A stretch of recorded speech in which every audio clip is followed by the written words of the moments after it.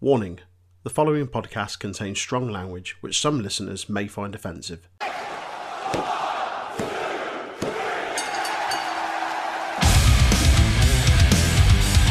Hello, yes, Dan Housen here. Dan Housen has been summoned, raised via the internet, to tell you to please listen to Untitled Wrestling Podcast.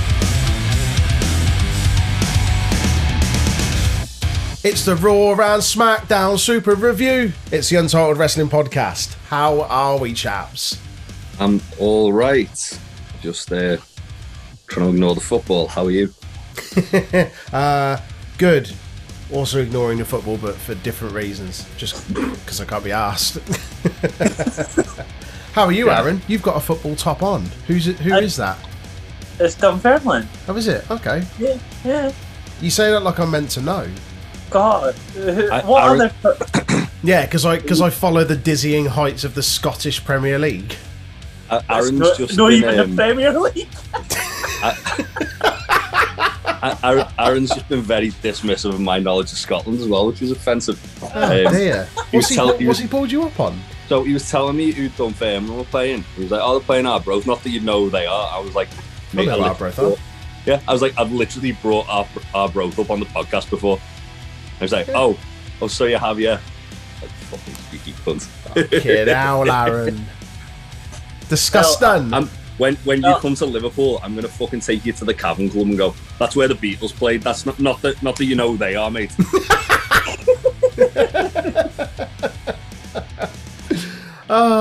So yes, we're here now for this week's Raw and SmackDown review. If you want to let us know your thoughts on either show, give us a shout on social media, on Twitter at Untitled Rest Pod, or on Facebook at Untitled Wrestling Podcast. Before we jump into that, however, Aaron, you got some tidbits for us? Whoa, mysterious girl, I want your tidbits close to mine. He hasn't even started drinking yet. That's the worst part of this. Come on then. Lay it on me. 23rd and 24th. We did 23rd on NXT. Oh, we did 23rd. Ooh. You could have told me that. Well, you've probably got different ones, mate. Because the difference between me and you when we do tidbits is I pull out the good stuff. So you've probably got something different. To be fair, the only thing we mentioned was the Cena Michaels match because I knew you'd tweeted about it. Right, okay, that's fine. Well and just the blank birthdays. that then. Okay. What else have you got? Right, lots of birthdays. On the 23rd in 1944, Done them, mate. Mr. Feet Loving himself, Tony Atlas is born. See, it's a little better when Aaron does it because it's at least got a pun to go with it. I was just like, yeah, it's this guy's birthday. That's true. In 1961, Terry Gordy is born. Mm-hmm. In 1977, the Invisible Man is born, John Cena himself. Invisible Man. In 1984, Moose is born.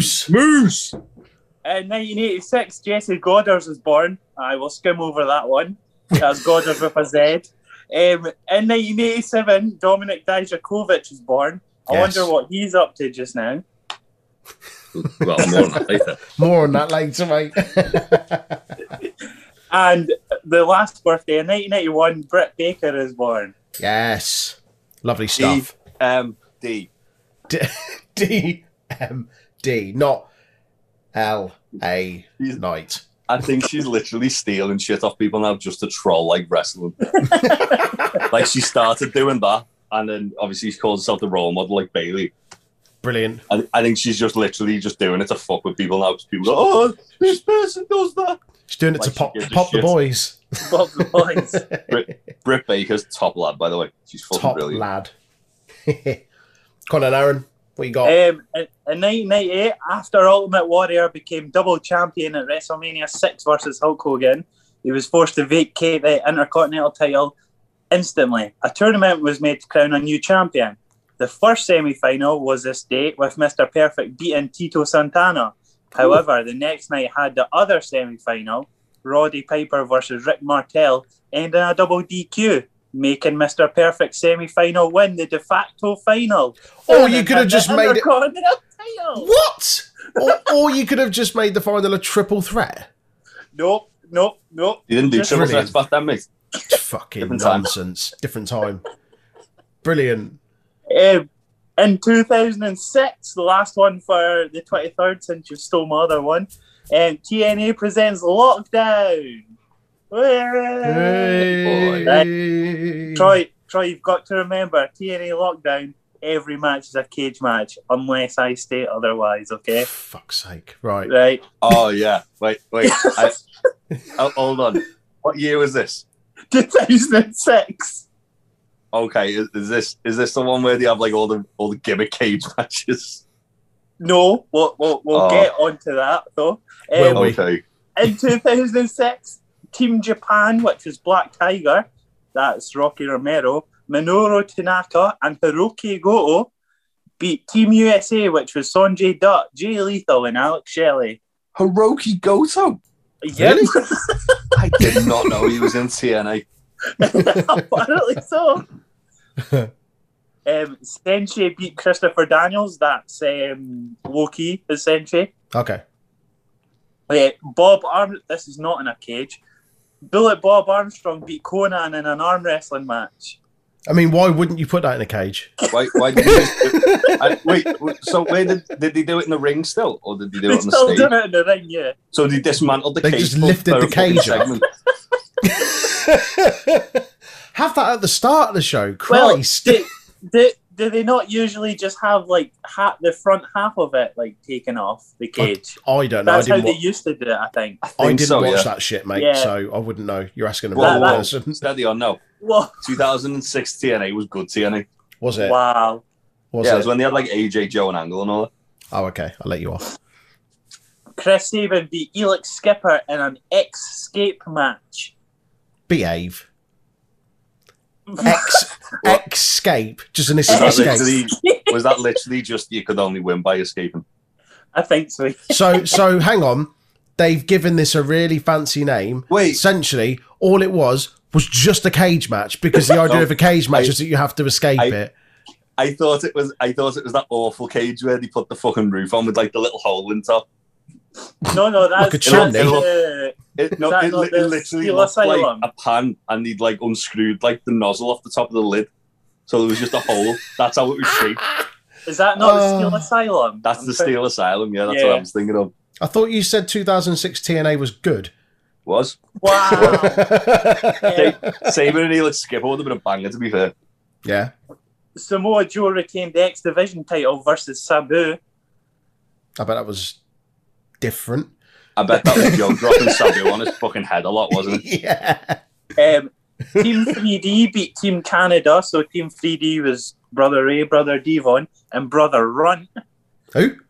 Brother Spike Dudley. Runt. Oh, Spike Ron. Dudley. Oh, who? Runs. Oh, Runt. Runt. Sorry, I thought you said Ron. As in Ron Killings. No. Different time. Different time.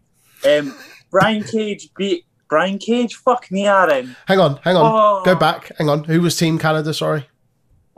Eric Young, Bobby Roode, and A1. Okay. I don't know who A1 is.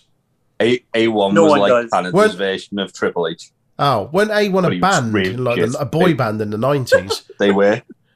Fuck, imagine them in the steel cage. I bet they got the shit kicked out of them.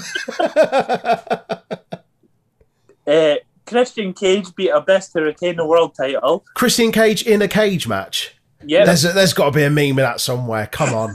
It's going to be a meme in AEW. for sure, AEW very is soon. definitely building up to that fucking meme, I'm telling you. They're absolutely doing that. 3 stages of Cage. Brian Cage, Christian Cage, Steel Cage. No, Three stages they're gonna of do cage. they're gonna do Cage and Page versus Cage and Page in a cage. Because Hangman and Christian are both feuding with Team Taz, and they've just Brilliant. got Ethan Page they can just like slot in there. Brilliant. And in the main event of Lockdown in 2006, Sorry, that's brilliant. I've just realised that. Cage and Page versus Cage and Page in a cage. This shit writes itself. Go on, mate. Go on, mate. Sting's Warriors, which is Sting, AJ Styles, Ron the Truth Killings, and Rhino, beat Jeff Jarrett's Army, which is himself, Scott Steiner, Chris Harris, and Lance Storm. Nope, James Storm, in a lethal lockdown match. Jesus Christ. What? Lethal Lockdown's War Games, basically. But Yeah. But the roof comes down at the end. the roof comes down, they've got weapons on the roof. Yeah. Wow. Sting's Warriors. That was his Sting's name. Warriors. That was their team name. Yeah. Right. That Unbelievable. I can't remember if that was a good match or not. Well, I mean, judging by the team names, I'm going to say no. Yeah, At but least judging by the people in the are always teams. good. Yeah.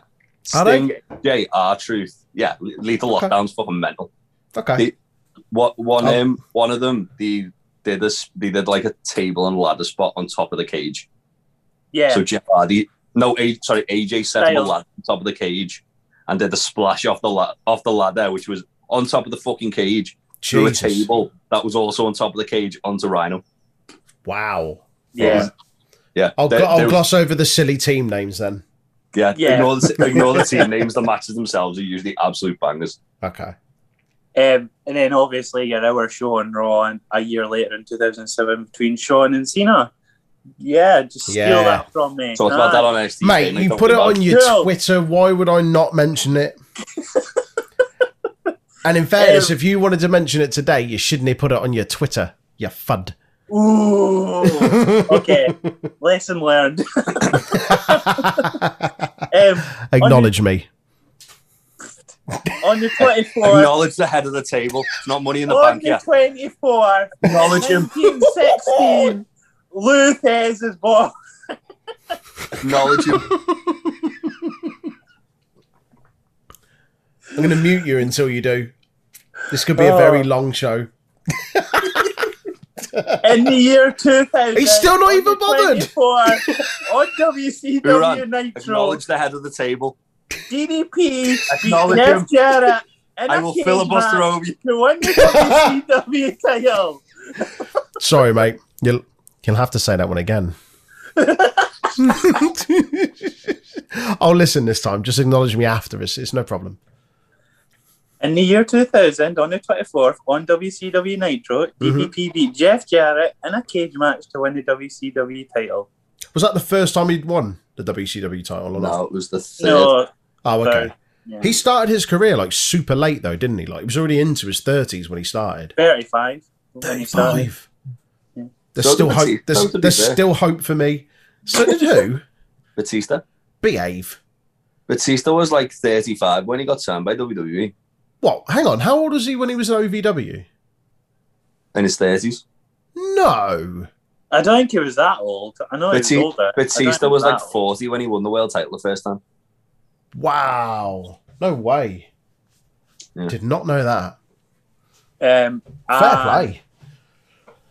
Finally, for tidbits in 2005, TNA presents Lockdown. Yes, boy. Woo!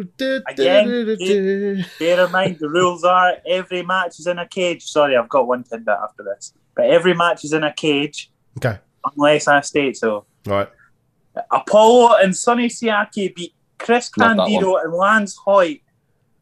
Right? This would be the match Candido gets injured, then gets pneumonia soon after injury and passes away. Wow. This was his last ever match. Jesus.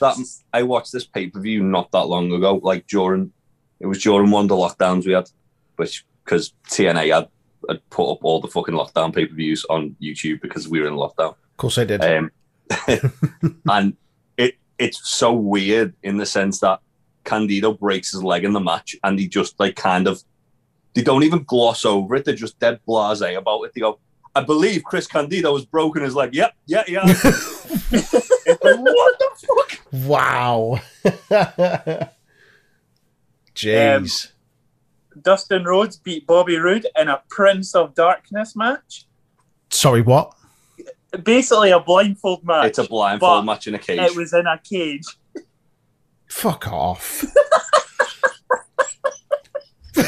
Prince of Darkness match. Oh, that sounds good. Tell me more about it. That's really exciting. Yeah, just get in that cage and put a blindfold on. That's nonsense.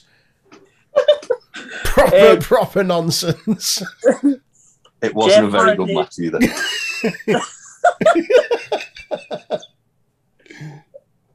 Jeff Hardy beat Raven in a tables match in a cage. Right. This was a good match. Except for the fact that it was when Jeff Hardy was like at the height of his fucking drug abuse, so there was a couple of like ropey fucking spots he did. Right. America's Most Wanted, that's Chris Harris and James Storm, beat Team Canada, that's Eric Young and Petey Williams, in a strap match to retain the tag titles. Was that in a cage? It was in a cage. It was, yeah. Brilliant. Awesome. That was a very good match. Christopher Daniels beat Elite Skipper to retain the X Division title. Nice. That was also a very good match. Yeah. Team Kevin Nash, which doesn't even have himself in it. Wow. BG James, which is Road Dogg, Yeah. DDP, and Sean Waltman beat Team Jarrett, which is Jeff Jarrett himself, Monty Brown, and The Outlaw being Billy Gunn. Huh. I mean, I'd only be there for Monty Brown, really. And that was a 3v3 lethal lockdown match. I mean, at least Jarrett had the decency to turn up for his team. Nash named a team and then got the fuck out of Dodge. Come on, pretty Kev. sure Nash had tore his quad. Of course. Kel Supri. He may have tore his quad. He was definitely injured. He definitely tore his quad. That's the only injury he's ever had. About 15 times. And in the main event, AJ Styles beat Abyss to become #1 contender for the world title. That was a main event. That match was fantastic. Sweet. And then that pay-per-view, as I said, is on Impact's YouTube. Okay. If you've got an afternoon where you're not doing anything, check it out. It's actually quite a good show. Sweet. And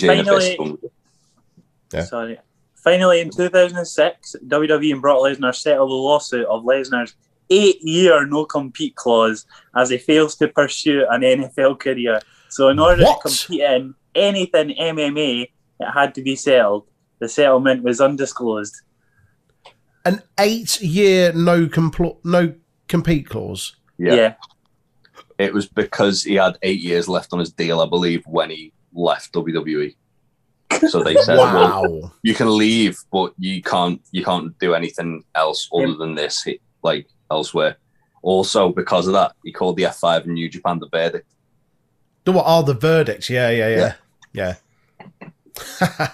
Brilliant. Cheers, mate. Is that all your tidbits? That's all my tidbits. It was a very lackluster tidbits, but yeah. That was all right, mate. Acknowledge the head of the table. There wasn't much going on. No, there wasn't. I noticed it. Go on then. Where's the acknowledgement? Come on, Aaron. Corny, he's bullying me. No, we're not. No. We had the punishments for WrestleMania. I acknowledge it. Aye, cool. No, say it properly. Aye. Thanks, Pat. Thanks, I can hear you on the podcast. Say it properly. That'll do. I'll make sure I boost his audio in post-production when he says it, so everyone can definitely hear. You're a big man. Jay, you're a big man. You're Billy Big Bollocks. Billy Big Bollocks. Right, Raw. Let's do it. Let's talk about some Raw. I'll give you it, Raw. Oh, baby, I don't like Raw. Oh, baby, I don't like Raw. Certainly not for the last few weeks. The show opens up with Drew McIntyre. Walks down to the ring, talks about last week, seizing his opportunity to get back his championship. There. MVP comes out. Is his music new, or has he had that for a few weeks? No, he had it last week, and I had it in my notes, but I didn't. He had it last week. I don't know whether didn't he change his music just before the Hurt Business? He did. Yeah, no, he did. He did change it just before, but I don't know if it was to this. I know he changed it. Yeah. It wasn't his old one. I know they changed it, but I don't know whether it was to this myself. That's why I didn't say was it this or not. Yeah. Well, it's cool anyway. I've only just noticed this for the first time. It's pretty cool. MVP says that T-Bar and Mace have got no affiliation with the Hurt Business, despite Drew's conspiracy theories.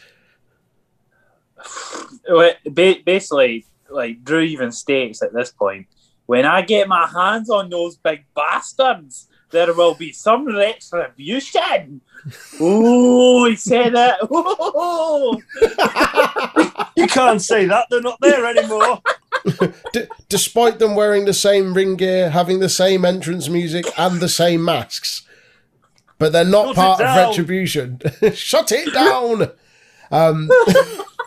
Mason T-Bar then attacked Drew as he walks up to MVP on the ramp. Then there's a weird backstage interview with them where they talk about animals that are extinct and someone mentions saber-toothed tiger. It was all a bit weird. Yeah. I just didn't get it. I didn't get it. Like, I think May says May starts talking about like a woolly mammoth and a saber-toothed tiger, and it's like, yeah, just like those extinct animals, that's what we're going to make Drew. Pish. It's rubbish. Who's writing this for you? Nonsense. Drew then goes backstage. Especially when like Mace is so charismatic, like when he's not having his shit written for him as well. Yeah. Both of them are more than adequate like people on the microphone, so feeding them nonsense. Not for me. Drew backstage tells Pierce that he wants Mace and T-Bar, but Pierce tells him that he needs a tag partner. Sorry, a wasp has just made its way in, and it's... Why is that wasp twerking? What's it doing? Bitches, that's where I go. There's a wasp doing a twerk on the windowsill. Fuck's sake. Oh, baby, I like it raw. The wasp wants it raw, too. I like big booty bitches. I don't know what it's doing. Then we move into the first match of the night, which is the Viking Raiders against Cedric Alexander and Shelton Benjamin. Two. Hey? Two. The second one. So, I was just about to say, they had a match last week. Viking Experience Boogaloo. when the Raiders made their return after Mania, so no, I should have said longboat Boogaloo. Longboat Boogaloo. There we go. Benjamin and Eric start the match for their respective teams. Benjamin overpowers Eric, brought in Alexander for a double team move. Benjamin and Cedric then maintain control with loads of quick tags, keep themselves fresh. Eric eventually manages to make a hot tag in after he smashes Cedric with a huge right hand. Ivar then hits a sidewalk slam, goes for a splash but misses. That allows Alexander and Benjamin to regain the upper hand almost immediately. Benjamin hits a step-up knee, gets a 2 count off that. Shelton and Cedric continue to keep Ivar in the corner. He manages to break out, hits with that sort of seated senton that he does, allows him to tag in Eric, who breaks free of Shelton's ankle lock attempt. To make the tag, rather. Shelton then hits a good-looking modified suplex on Eric. Cedric tags in, hits a tornado DDT for a 2 count. Ivar breaks up the pin. Ivar then hits a flying crossbody on the outside to Benjamin against the barricade. And then as we go into the finish of the match, back in the ring, Cedric goes for the neuralizer. He's caught by Eric. This allows him to hit not the Viking Express for the win. Well... Is it the Viking Express or Viking Experience? Because Viking Experience. The Viking Experience, yeah. Jorvik. Should just call it Jorvik, that'd be better. Or does he call it the Express? He calls it Viking Express, doesn't he? Yeah. He calls it Express. Yeah. Yeah. He did last week as well. Maybe they've changed the name of it. Oh, please no. Yeah. I give it a month before we get the Viking Strowman Express as some sort of 6-man tag. Well, they tried to do that, didn't they, last year? And then Ivar got hurt. Oh. Yeah, I want nothing to do with that.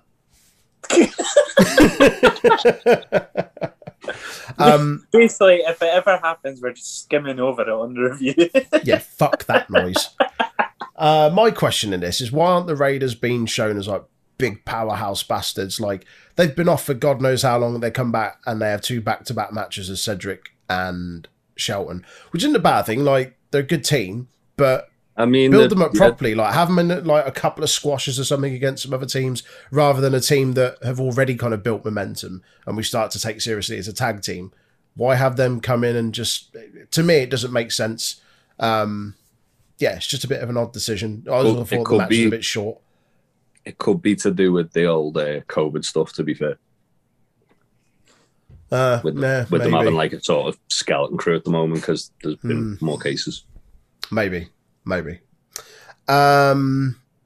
Yeah. So moving on from that, Paddy is backstage with Orton. Riddle then comes in, and this was hilarious, like super funny. He's in the middle of it. Oh, go on, mate. I've got the massive fucking note of Riddle speaking gibberish, yeah, where he goes, "Oh, bro, I always wanted to meet an apex predator, but what does that even mean? Do you guys know what an apex predator means? Because I done some Googling. Basically, I know what an apex predator is, Aaron, but inform the listeners. Inform the listeners. I went to school, pal. I didn't go to school, apparently. Predators are top of the food chain in their area. Doesn't get eaten naturally by anything. So lions, tigers, wolves, humans to an extent, killer whales, honey badgers, crocodiles, hyenas, giant octopuses, and most venomous snakes too. Specifically, most venomous snakes. Cheers, pal. Thanks, Attenborough. Much appreciated.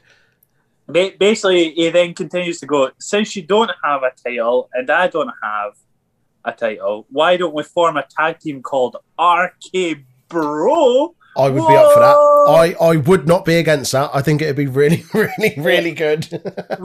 we can get matching scooters with fangs and leather, and it sings, I hear voices in my head. If you didn't manage to chuckle at any point throughout this little skit, then I don't know. I found it quite amusing. I know we often go on about like Riddle not being tolerable every week, but this was really funny. Like Riddle Orton rather, just blanking him and just ignoring the fact he was there almost and be like, who the fuck is this? It was pretty funny. I hear voices in my head, but when he just started singing it, I was like, oh gosh. It even made me chuckle, and I usually get the best notes out of Riddle. Yeah, this was highly amusing. We then, I think it then goes to a break and then it comes back and Orton's in Pierce's office and he's like, I want a match. Who's that young kid with the blonde hair that whizzes around on a scooter? Just pretending that he'd absolutely no clue who he is. Yeah. It's gold. There's then an in-ring segment. I've written nothing on this because I just switch off when Charlotte's on screen now. It was just basically Charlotte being full heel and being a bit of a bitch. Asuka comes out. Charlotte doesn't let her get a word in edgeways. Asuka calls her a bitch. That was it? Charlotte comes out and says she can beat Ripley and Asuka on the same night. That's a bit worrying, isn't it? Oh, is that foreshadowing? Oh no! It's happening. God, it's going to happen. And then Asuka nodding like she's shocked. Ripley like thinks she will beat Charlotte 1-on-1. Asuka's like, yeah, I'ma do it. Definitely, yes. Yeah, this was just a whole lot of nonsense, really. Charlotte doesn't need to come in the ring and cut fucking 10-minute promos to get this thing going. Like, we know it's going to happen. Just, whatever. Anyway, backstage, Orton's walking to his match. Riddle flies past him on a scooter and is like, I'm going to beat you to the ring or something. Again, quite amusing. And then we go into the match, which I actually really, really enjoyed. Riddle against Randy Orton. So Orton takes control early, goes for a suplex. Riddle manages to float over and counters into a sleeper. Orton manages to drag him off, pulls him down by his hair. Riddle goes for it again. Orton backs him into the corner. Riddle goes for it a third time. Orton drops him onto his back to break the hold, and Riddle grabs him again for a fourth time. And Orton manages to break it by rolling out of the ring. 2 points here. One, Orton technically tapped on one of them, the sleeper holds. Really? He technically went like that on Riddle's arm. I think he tapped 4 times or something. Even commentary bring it up and go, oh, is that a tap? Is that not a tap? Oh. Oh, okay. And then also Graves calls the sleeper hold that Matt Riddle does the bro mission. Isn't that what it's called? I don't know. Is it? I've heard him mention it. Yeah, I've heard him say bro mission before. Oh, Yeah, gosh, yeah. no. It's anything with a bro. Floating bro, bro mission, bro Derek, fucking broski bed. beat. I don't know. Fuck knows. Yeah, so after he manages to roll out the ring and break the sleeper for a fourth time, Orton then catches Riddle's kick off the apron, trips him up, dumps him onto the announce table. Orton then back in the ring, stomping on Riddle's feet repeatedly. Why's no one done this before? It's like he's only just worked out that the guy doesn't wear shoes. Riddle then fires back with a few strikes before Orton power slams him for a 2 count. Orton then hits a nice looking vertical suplex. Riddle tries to mount a comeback, but Orton again backs him down, hits a thumb to the eye. In the corner, Orton delivers several chops, which fired at Riddle, who then hits several of his own punches and forearms, which turns Orton's chest fucking beetroot. Like, he slapped the hell out of him. Orton then reverses an Irish whip into the corner, which sends Riddle chest first and immediately down to the mat. Orton then hits the ring post when Riddle avoids a shoulder in the corner, begins to build a bit of offense with some body shots and a Pele kick.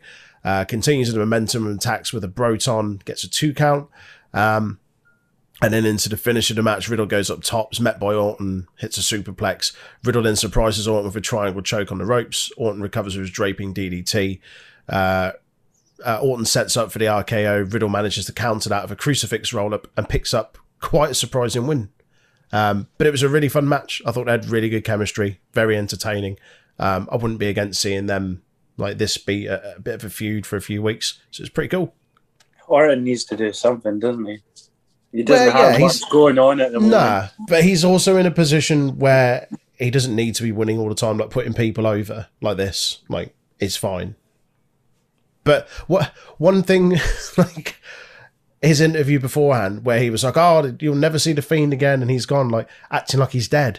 He literally stood back up at the end of the match. What are you on about? He's definitely coming back, mate, and he's probably going to slap you again. So behave yourself. But yeah, no, like I say, this match is pretty cool. Really, really entertaining. And yeah, I'd love to see more of it. Moving on. Next up, we get Sheamus and Pierce backstage. Pierce wants him to make the title important, tells him that he should issue an open challenge. Sheamus is like, "No, you're not going to bait me in with doing that, but I will." That was weird. No, you're not going to bait me in, but I will. Aye, cool, mate. Nice, cool, pal. Cool. Makes total sense. So, yeah. So, yeah, after this, we get the ever entertaining women's division tag team. Shayna Baszler and Nia Jax against Naomi and Lana. This was the 14th time since September we've had a match in some way with these four. 14 times. That's ridiculous. Some people don't have that many matches in a year against the same people, like let alone since September. Christ. Yeah, this is just Lord of mercy. Whether it be a 1-on-1 or a tag team or a 2-on-1, 14 times it's happened of some sort. Why though? Because there's no other tag teams, mate. Just did you see that thing going around Twitter the other day where it was like the women's division from, I think, damn if Vince shared it. The women's division from Raw, SmackDown was like 10 women across both brands. And it was like the women's division from NXT and NXT UK, and there was like 20 odd across the two. It's almost like someone from this podcast like tweeted it or something, you know? Not Oh, someone did you, in mate? this podcast, but it's fine. Sorry, pal. Girl! Goal. Oh, sorry. But there's a football match going on at the moment, which Jay has a vested interest in. I should too, as a Liverpool follower. But I just can't be asked for football. No.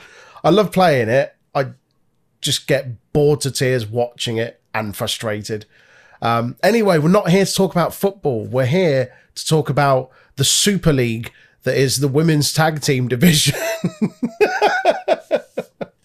And when I say Super League, it's because it only feels like there's about 6 teams involved in the whole thing. It's crap. It's not even 6 teams, is there, mate? Let's be honest, though. Mate, it's poop. Anyway, Naomi and Jax start the match. Naomi hits a few kicks before tagging in Lana. Jackson overpowers them both. They go for a double Irish whip. They manage to maintain control of the match for the early going with some frequent tags and some double team moves. Things turn around when they go for a suplex. Jax ends up reversing that, suplexing them both. Baszler then gets tagged in, hits Lana with a knee for 2. Shayna then stomps on the arm of Lana as Mandy Rose and Dana Brooke come down, and they play some various clips of Jax as a distraction for some reason. Jax ignores the tag attempt from Baszler, runs up the ramp, goes after Rose and Brooke, which leaves Baszler in a 2-on-1 handicap situation. And then it finishes pretty quickly with Naomi getting the tag in, hitting a double facebuster, and they pick up the win. What the fuck was the point of this? Poor Baszler. I thought the match started quite well, actually, considering this is usually generally pretty shit. I was like, that was an alright start to match. And as soon as a distraction happened, it was just nonsense. Like, if Jax is one half of the tag champions and she shouldn't be getting suckered in to nonsense like this in the middle of a fucking a match. And what did Rose and Brooke gain from helping Lana and Naomi win? Like, surely if they want to be number one contenders, why would they allow them to win? That surely puts them ahead in the pecking order in terms of who can challenge for the tag titles next. So how does that benefit them? It's just shite. They just might not want to get injured by Nia again, so like they want them to take the titles of Nia and Shayna, so then they can. Oh, fight I see. So they can have Naomi a match, and but not get their spine broken. The big brained it. Big brained it, mate. Brained it. Yeah. It's just crap. It's just crap. Well, we were speaking in the news yesterday. Like Natalya was like kind of lobbying for the women to have a match on Mania, which is great, but then put some effort into it. Like, it feels like the storytelling, the writing and everything just generally for the women's tag division is just really, really fucking lazy. And this is another example. It's just disappointing. I mean, it's not just the women's tag division, isn't it? It's both tag divisions at this point. Like, the women's more so, but then you look at both tag divisions and they have the same matches over and over. Yeah. Nonsense. Yeah, disappointing. Speaking of disappointing, we then get Miz TV. Where the fuck is John Morrison now? He comes out with Maurice. That I didn't listen to anything they said. To be honest, it was. I've got 2 notes on this. I've got Miz and Maurice kiss, and pyro happens as soon as they kiss. Whoa! Wow! It's like a movie. Whoa! Fireworks in the background for war. Whoa! And Priest also says the line to the Miz, "You're as delusional as Jake Paul is, thinking he's a real fighter." Shots fired. Someone fetch the aloe vera. Miz has got 3rd-degree burns. Time, wasn't it? Yeah, Damian Priest comes down, interrupts. They then play the clip of the Miz cheating to win from the week before. He says something in Spanish, Puerto Rican, and basically just says that he doesn't have the balls. Maurice then says, yeah, you can have a match. Priest then drinks some of the champagne, says it's trash. Maurice throws a glass of champagne in his face and they run off. Crap. Yeah. It was crap. Yeah, it's good to see that all the feuds from WrestleMania have like ended now, isn't it? Yeah, definitely. Yeah. We then get Riddle backstage with the New Day. Something about silver dollar pancakes. I didn't get that reference. Kofi says, do you ever understand what that guy says? Silver dollar pancakes are the little pancakes we get in the UK for like breakfast, like the 6-packs. Scotch pancakes. Scotch pancakes. Yeah. There you go. Okay. Right. But what silver dollar pancakes are? What relevance did that have to this segment? Why did they mention it? Because New Day have pancakes and Riddle loves marijuana. Right. I searched silver dollar pancakes and that's what I got, mate. What do you want from me? I've done my job. I want stats, Aaron. Stats. It's your name. Make us understand. No, really, I'd like to understand. Next up, for reasons, we get Kofi against Elias. Elias and Riker in the ring. Elias is trying to play his guitar. He's interrupted by Woods playing bass, which, if you don't know, he's been learning how to play bass guitar. If you look on his Instagram, numerous videos of him playing some absolute funk bangers. Hashtag side quest, as he's been putting, which is awesome. Hashtag side quest. Good lad. Enjoy that. Yeah, into the match. Was over fairly... well, not fairly quickly, actually. It wasn't too bad, but... yeah, there wasn't really a lot to it. Elias hits Kofi with a big knee. As soon as the bell rings, got 2 count off that. Stayed on Kofi, grounded him with various strikes. Hit like a swinging suplex for a 2 count. Woods distracts him on the outside by playing Stone Cold's music on the bass, which was hilarious. Kingston then takes advantage of that and hits him with a Stone Cold style Thez press. The stomping mud holes in the corner, does the whole fingers and the salute, and Woods screams hell yeah, which is quite amusing. I'd like to see them do that every week, and him just playing a different wrestler's song, and then he does the move in the ring. Did you have something on this, Aaron? Yeah, it was at this point Corey Graves goes, if I had a few Steve Weisers, I'd be having a much better time. Wow. Me too, Corey. Me too. How can you not have a good time when the New Day are in the ring? I meant with the show in general. Oh, yeah. We were what? Yeah, halfway through the show by this point. I mean, yeah, we all would be. Elias catches Kofi midair, hangs him up on the top rope. He then hits a stalling vertical suplex, which I always remember being quite whenever Elias hits that, it's pretty impressive. Elias is a half decent wrestler, and when he's given the time in a match to do a few things, he looks alright. We just never ever get to see it. And like I say, when he did that stalling vertical suplex, I was like, oh yeah, I remember, he's really fucking strong.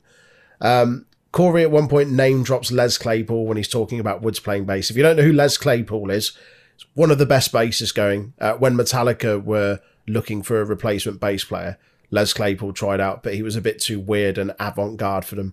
He's the bass player in a band called Primus, who did the song Jerry is the Race Car Driver from the Tony Hawk game.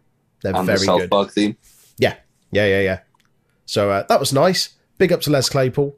Elias then continues to work over Kofi, lands it's like a sort of one arm, I don't know if it's a suplex or a throw, but he links hands with him and lifts him up kind of by one arm and launches him over his head.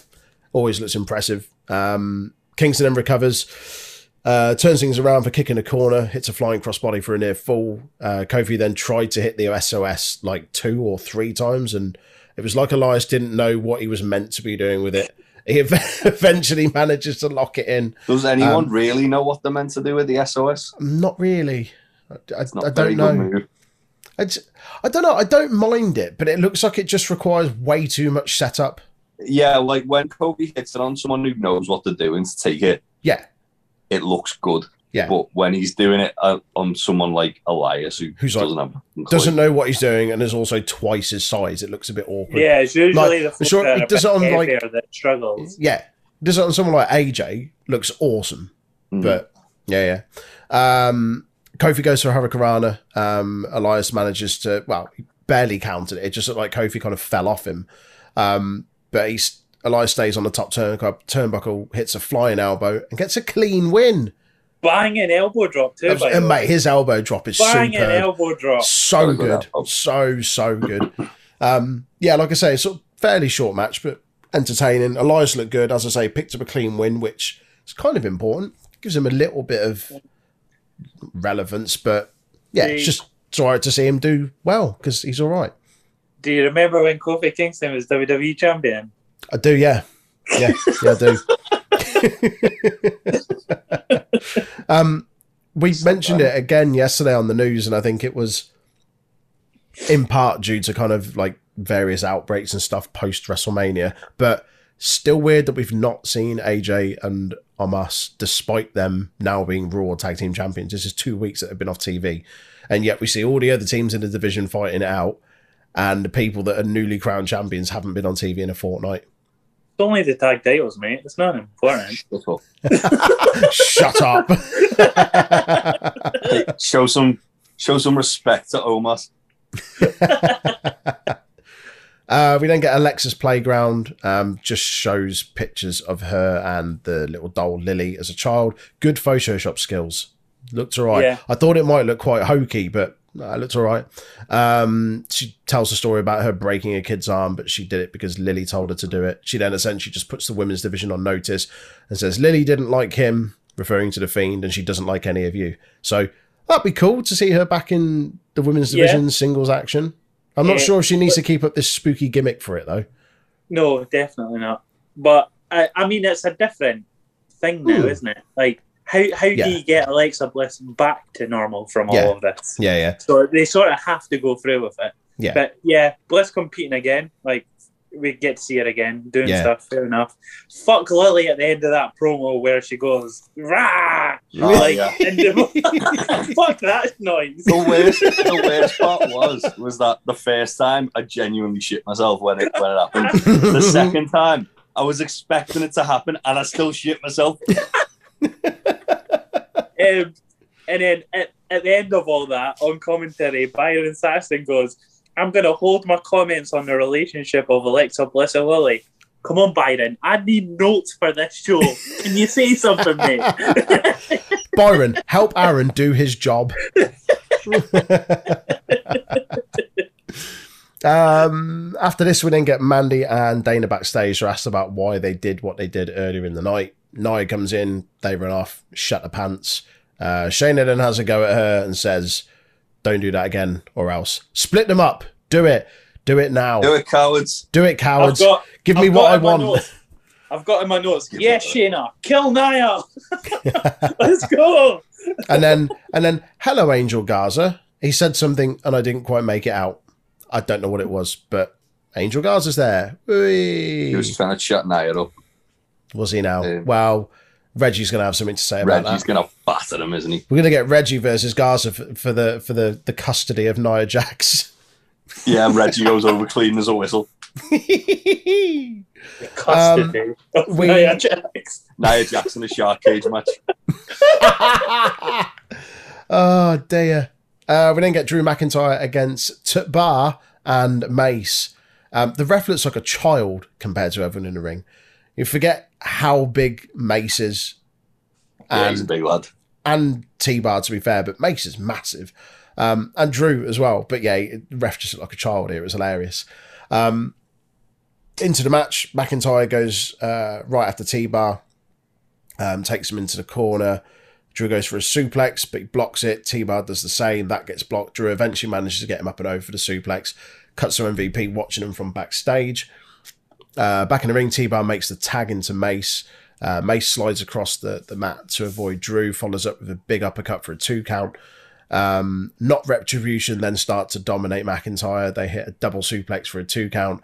T-Bar continues to beat down, makes frequent tags in and some double team maneuvers. Mace gets 2 off a belly to back suplex. Drew then tries to mount a comeback, but the numbers game comes into play and they mount attack again. McIntyre then creates some separation by hitting a spinebuster for a 2, starts to rally. T-Bar goes off the top rope but is met with a headbutt. Drew then sets up for the Claymore. Mace distracts him on the apron. Mace and T-Bar then hit a double team in the corner and just attack him until the ref steps in and calls for the bell. We then get Braun Strowman come down for absolutely no reason at all. Comes in to make the save. Forget Thomas the Tank Engine. Braun the Beef Engine comes out. Braun the Beef Engine. Braun the Meat Castle. After the break, we've then got a tag match. Braun and Mace going at it in the ring. Strowman's in control. Drew tags in. It's taken down immediately by Mace with a chop to the throat. Braun tags back in, batters T-Bar for a bit with some huge clubbing forearms. Eventually, Mace and T-Bar took him down. T-Bar hits a chop block when Mace distracts him on the outside of the ring, follows up with the kick and a clothesline and a double team move, like a sort of high and low maneuver.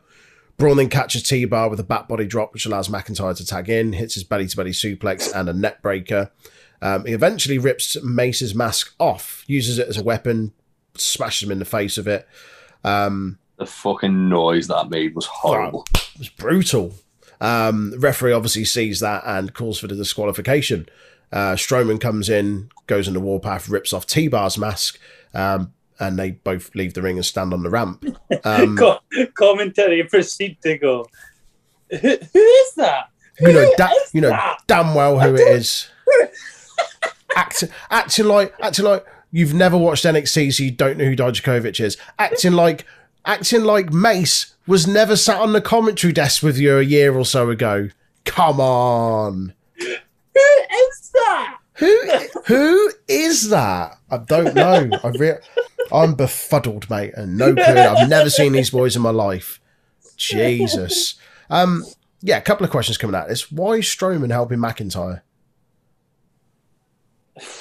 Reasons. Like, it makes no sense. They were in a triple threat last week. Like, at no point have they ever shown that they're mates, and suddenly he's coming down to make the save. Pish. I mean, they've got fuck all else for Braun to do, have they? Stupid. That's why. Braun. For me, the best part was seeing T-Bar and Mace actually look like a threat and actually look decent. I think this is the best they've looked since they were brought onto Raw or SmackDown as part of Retribution. Look really good. It makes sense. They're both beasts and they should be treated like such. I think they had a really good show in here. If they don't come out in suits next week, I'm rioting. Being a full hair business next week. Full heart business next week in suits. Let's go. Well, speaking of which, I now hope obviously that's them with their masks off and they just go back to their old names and we stop fucking about. Yeah, that's all I've got on that. I think you'll get half of that. What? The masks are going to probably remain off. But they're going to keep the names. So they'll probably still call them T-Bar and Mace because. We then get, for reasons, The Miz against Damian Priest. I feel like we've already seen this a fair few times before Mania. Match itself, Priest starts off strong, launches Miz over the top rope. Priest starts off strong, launches Miz over the top rope after he rolled out to kiss Maurice, follows up with a series of forearms and right hands. Priest then sets up in the corner, but distraction from Maurice allows Miz to knock him out of the ring, throws him into the barricade a couple of times. He then hits Priest with a double axe handle from the top rope and a few punches. Miz then hits a few kicks while Priest is up on his knees, goes for the actual it kicks, but he's blocked by an elbow strike by Priest. He then hits his leaping elbow, like leaping back elbow in the corner, hits a senton from the middle of the rope, which looked rubbish. Priest then sets up for South of Heaven. Miz ducks out of the way. Maurice causes yet another distraction, but the referee sees it this time, and that allows Miz to make a roll-up and use the ropes like last week. However, Priest manages to kick out this time, nails Miz with Hit the Lights for the win. This just needs to be kind of done and dusted now. Priest needs to be moving on to something better than this. Yeah. At least the US title. Anymore. Say again. There's no Bad Bunny anymore in this storyline. No. So there's no need for this. Be in here. Yeah. There was no explanation of where Morrison was. It's good to see Priest pick up a decent win, like a clean win, despite the constant kind of distractions from Maurice. Maurice, not Maurice. She's not French. Well, she is French, but she's not a bloke. Anyway. Morrissey. Fuck Morrissey, man. Jesus. Absolutely fuck Morrissey. Jeez, man. But yeah, like I say, for me, Priest needs to be just kind of done with his feud and over and be moving on to bigger, better things. There was, I can't remember at what point it was, but while we're kind of on the subject of Priest and Bad Bunny, they had a little interview that they played of them after their match at Mania, which I thought was quite nice. And it was just like Bunny kind of thanking him for helping him on his journey and stuff. And that they were both speaking in their native language as well. Yeah, that was a nice little interview they dropped in there. We then get Sheamus in the ring, says he's going to be a fighting champion, issues an open challenge. Big swole Humberto Carrillo answers the call, looks excellent.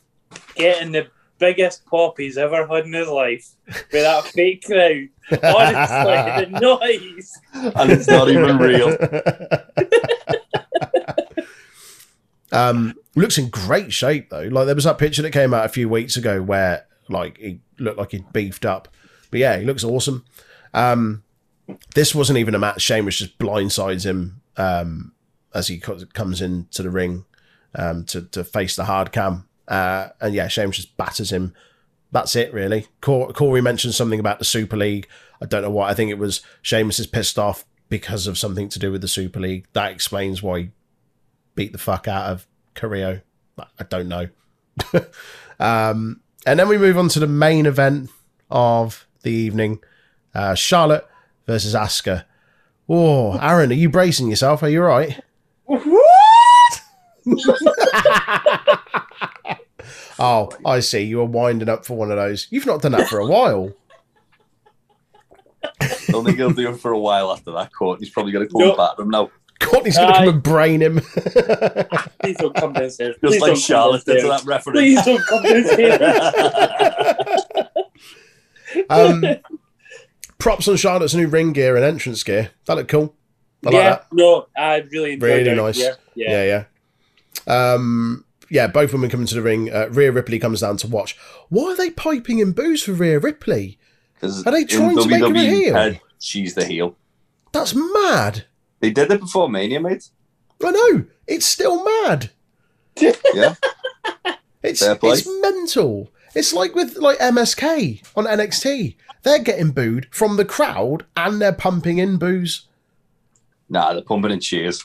Are they? Yeah. I'm hearing the booze more often than not now. That's because people are booing louder than the fucking cheers they're pumping in. Ripley comes down to watch. The initial lockup that they have kind of comes to a stalemate a few times. Neither can gain advantage. Asuka catches Charlotte as she goes for a sort of backflip, like evasive maneuver, kicks her in the ribs, and then follows up with a few kicks to the body. Charlotte avoids the hip attack on the ropes, hits a big boot to the face, and then a neck breaker on the apron, where both women look like they got the brunt of that. I wasn't sure who came worst off. After the break, Asuka then begins to build some momentum, hits a missile drop kick, a hip attack in the corner, several kicks, and a nice German suplex. Follows up with a running kick for a close 2 count. Charlotte against the ropes. Asuka comes from behind to try and hit another German. Charlotte absolutely smacks her with an elbow. That made a hell of a clap. Charlotte avoided the Asuka lock, breaks out and hits some downward elbows. Asuka then tries the double knees to the face, but didn't quite pull it off. Sort of half a knee rather than 2. Both women back up to their knees, exchange strikes, and then get back up to their feet eventually in the middle of the ring. Charlotte comes off the ropes, hits a spear, gets a 2 count. Charlotte then locks in a knee bar on the ropes. Obviously, the referee breaks it up after 5 seconds. As she turns around, she then goes for the sliding chop block, which Asuka leaps out the way of, which looked really cool. And then leaping sort of back over her, manages to lock her straight into the Asuka lock. I thought was a really cool transition. Charlotte then makes it to the ropes, breaks the Asuka lock, immediately hits the chop block that she went for previously and locks in the figure 8. They're quite close to the ropes, which allows Ripley to then cause the break. She sort of pulls Charlotte's arms from underneath her, what a ref doesn't see. Charlotte then goes after Ripley, which allows Asuka to kick her arm off the ropes and roll her up for a win. A win is such a strong word. Well, I mean, the ref counted to 3. She won the match. No one can beat Charlotte clean. She can't just have a roll-up. She can't just have a roll-up. She can't just have a roll-up. I see exactly what Aaron's saying. They're like, yeah, no, I do. They don't ever just have a lose a match. Like, there's got to be a distraction. There's got to be fucking Ric Flair or Lacey going around, or someone's got the fucking nuclear codes and everyone's panicking. You know, it's all bullshit like that. Never just have a fucking lose clean. Yeah, we couldn't have that, could we? Like, no. Got to make Charlotte look strong all the time. It doesn't have to be I think the thing is, it's that, like, it's the same thing with Roman when everyone was like very anti-Roman. I think that's why people are very not anti-Charlotte, but I think that's why they're fed up with the same thing, because it's like it is. You can see it, can't you? Yeah. Like it's blatant. It's not like it's another match where she's lost by this or she's lost by that. It's like, well, they're doing that because they want to keep her looking strong. It's like, you can have people lose and still make them look strong in the feet. Yeah, exactly. Other than having like the janky finishes. Yeah. It's I'm souring on it. I mean, I was already pretty sour on it anyway, but just And we're gonna get Charlotte come out, cut another 15-minute promo next week about how she was screwed over and just get out. We're not. Well, actually, no, we won't, because she's been suspended given what happened after the match. So she just attacks the referee, just starts clubbing forearms to the back of his head. 2 more refs enter, try and calm her down. She kind of walks off towards the ropes like she's going to leave, turns back around, decides to keep battering the referee, like just kicks him. My question is, why can't the refs put their hands on her to restrain her, but she can kick fuck out of a referee? Because it's a man against a woman. It's nonsense. I don't even nonsense. think it's that. I think it's just more it's refs, isn't it? But how good? Yeah, I don't get it. Refs are just when you soft think about potatoes. it, when they do like anything where the refs are separating stuff, like they usually have to have multiple of them, and like not just 2 of them. So I think it's genuinely. I don't think it's a man versus a woman thing. I think it's more a fact that they don't want the refs to like overpower a wrestler. So it's gotta be like an absolutely vast numbers advantage. Yeah, but what? Oh, okay, we'll bring 10 refs down to restrain Charlotte. She's fucking Charlotte Flair, not giant haystacks. Like, she's not that big. I know. 2 refs could hold her back. It's just the way they do it, isn't it? It's stupid. One positive, Charlotte is finally full heel, which Yeah. we kind of assumed from last week anyway. But She should have came back as a heel. I know, yeah. At least now we don't have to sit and watch her try and cut babyface promos when she's deep down a dirty, dirty heel. The match itself, like, screwy finish aside, I thought the match was quite good. They had some decent chemistry. There was a few, like, entertaining spots. Like I said, the one that I mentioned where Asuka managed to kind of leapfrog out the way of the chop block and put it straight into the Asuka lock was really cool. And then Rhea Ripley being that kind of presence around the ring as well gave it a little bit of unpredictability. And it was, is she just going to watch? Is she going to get involved at some point? And she did get involved in the finish. Yeah, it was cool. I say I'm interested to see where they go.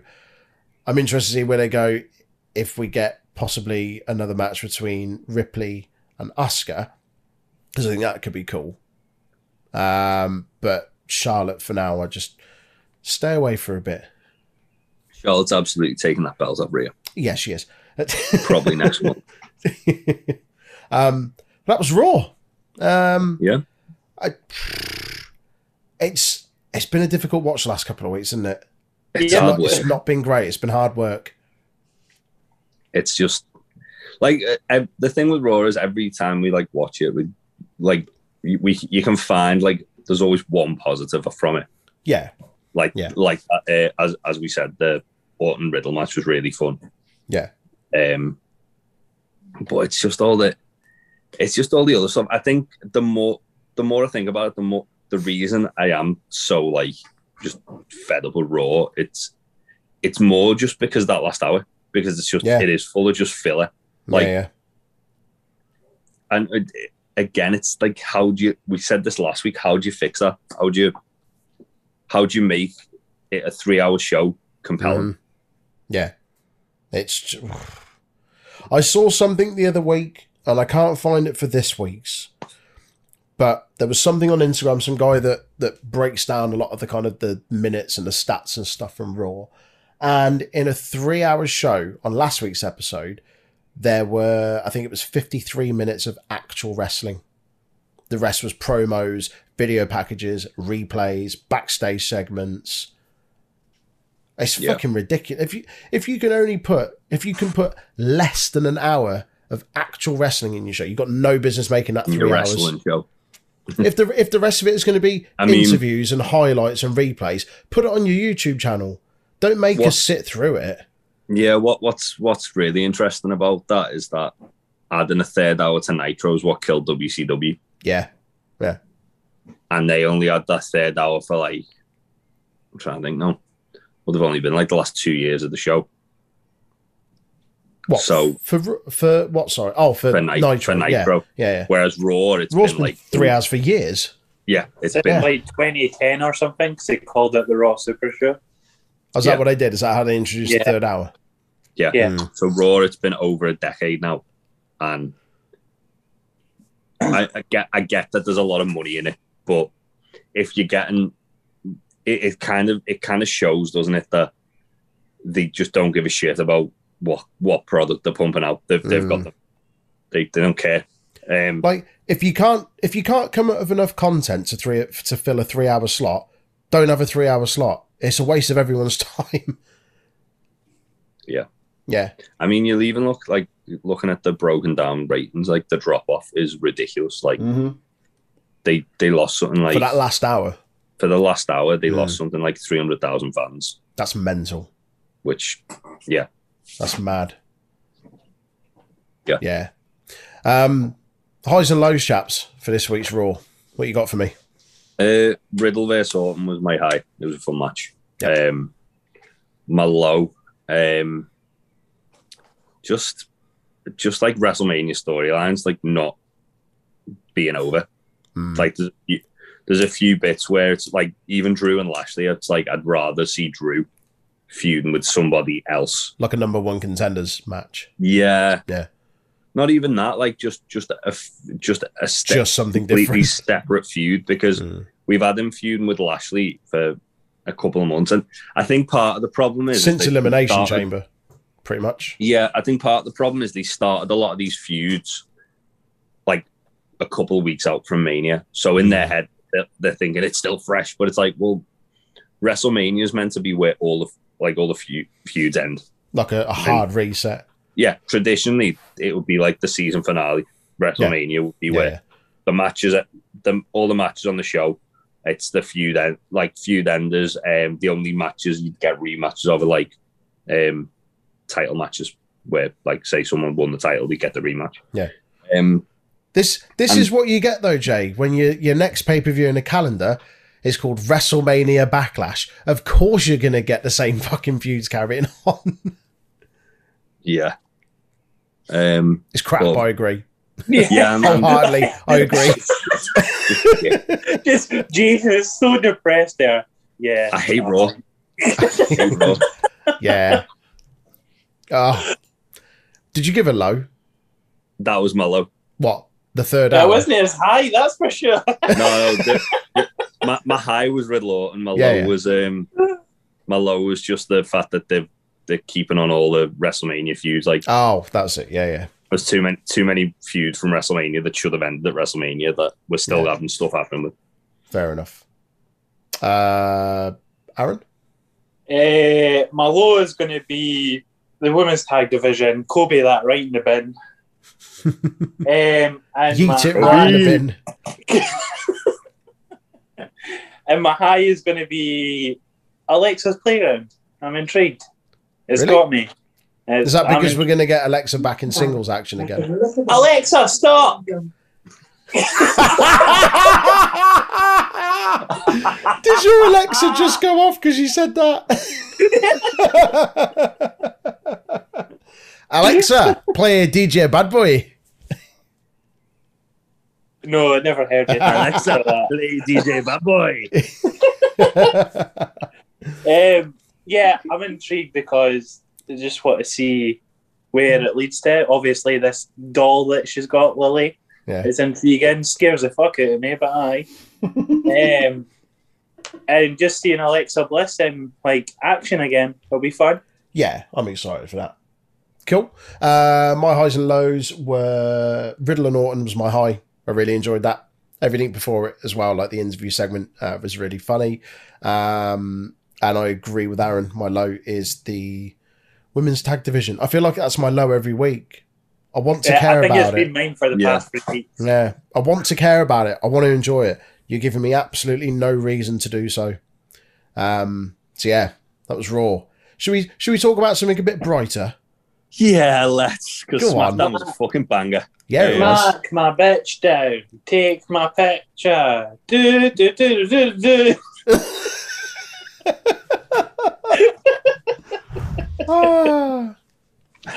Thanks for that, mate.